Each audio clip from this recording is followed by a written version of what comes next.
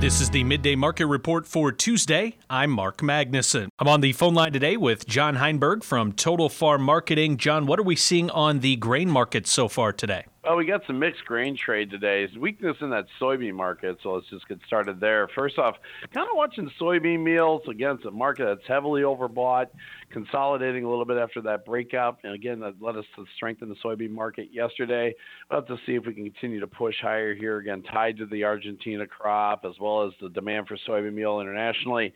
So that's kind of weighing on the market a little bit there, but still got some good demand on those front month beans. We're seeing a little bit of strength there as the spreads continue to move out. In other words, the bull spreads where they own the old crop versus the new, that's where things are kind of moving. But that November numbers being pushed a little bit today, again, anticipating that large South American supply coming online, maybe tightening up some of the demand down the road for U.S. beans. Corn's a little bit of a follower today, kind of following the wheat market a little bit to the upside. Again, the wheat market pricing some gains in, watching the cold weather coming through, the ice storm through the southern plains here, any possible damage that could have done to the winter wheat crop.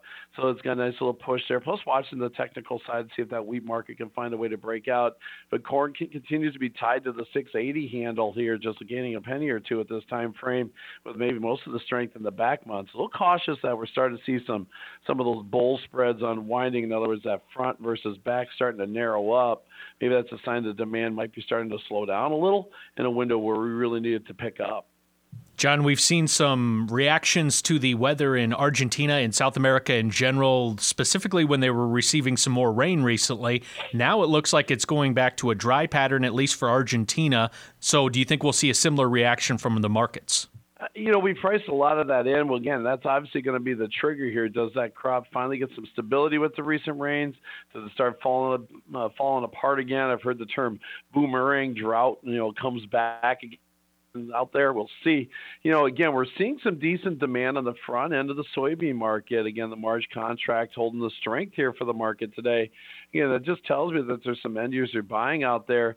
The other side that's supportive too is the wet weather in Brazil. Harvest pace is about 50% of where it needs to be. Again, very early. Typically, they're about 11, 12% harvested in this window. They're doing it now around 4, 5, 6%, depending on what numbers you see. But that's preventing some beans to get to the ports. It's building up some backlog in terms of vessels waiting to get beans, and we're seeing some export business come our way because our beans are ready, they're available, and they can get in and get them out quickly. John, I know when the invasion into Ukraine started, we were kind of thinking, is this going to be a short-term event, a long-term event? How do we kind of figure things out? And now it has turned into a long-term event, and you look at some of those production estimates out of Ukraine for 2023, and they're not pretty. So what do we do with that information? Again, that's just going to keep some support underneath the cereal grains, corn, and wheat markets in general.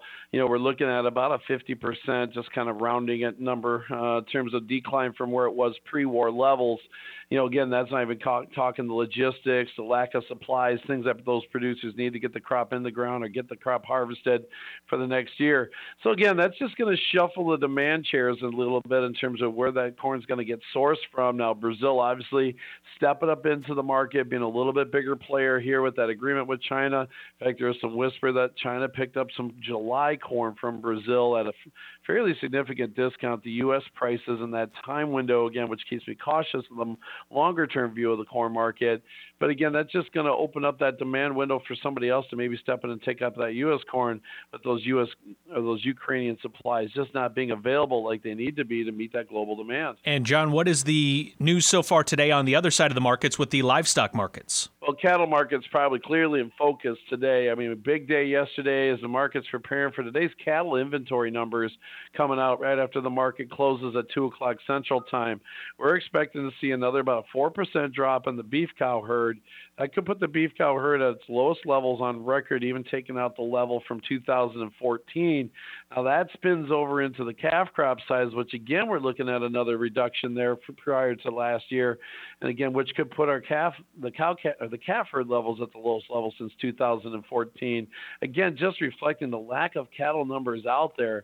Now you go look at the price side of things. Live cattle, in terms of historically, we're getting close to those all-time highs. They were in 2013-14. We're in the 171, 72 window. We're already kind of poking there with the April 24 prices. But feeders still got some room to go, just holding around the $200 level. As we took those 14 prices up into the 230 window, so there still might be some room for feeders to go. And that's not a problem that's going to fix itself quickly with the lack of cattle numbers. That could take a year or two just to start seeing the change over in terms of changing the cattle cycle from a reduction to a growth type pattern. John Heinberg, our guest. Thank you, John, for the analysis. How can listeners get in touch with Total Farm Marketing for more information? Sure, love chat with them anytime. Feel free to give me a call, 800-334-9779. Shoot me an email at johnh@totalfarmmarketing.com. And again, that website of ours is also totalfarmmarketing.com. A lot of great information for producers out there. John Heinberg, thank you so much, and have a great rest of your day. Sounds good. Have a great day. That was John Heinberg with Total Farm Marketing. We will have a check of the numbers next. Well, we got some mixed grain trade today. There's weakness in that soybean market, so let's just get started there. First off, kind of watching soybean meals. Again, it's a market that's heavily overbought, consolidating a little bit after that breakout. And again, that led us to strengthen the soybean market yesterday. We'll have to see if we can continue to push higher here, again, tied to the Argentina crop as well as the demand for soybean meal internationally. So that's kind of weighing on the market a little bit there, but still got some good demand on those front month beans. We're seeing a little bit of strength there as the spreads continue to move out. In other words, the bull spreads where they own the old crop versus the new, that's where things are kind of moving. But that November numbers being pushed a little bit today, again, anticipating that large South American supply coming online, maybe tightening up some of the demand down the road for U.S. beans.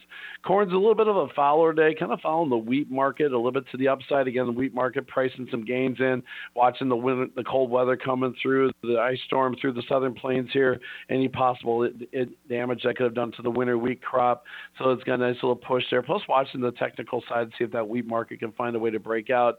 But corn continues to be tied to the 680 handle here, just gaining a penny or two at this time frame, with maybe most of the strength in the back months. A little cautious that we're starting to see some of those bull spreads unwinding. In other words, that front versus back starting to narrow up. Maybe that's a sign the demand might be starting to slow down a little in a window where we really needed to pick up. With your midday market report, I'm Mark Magnuson.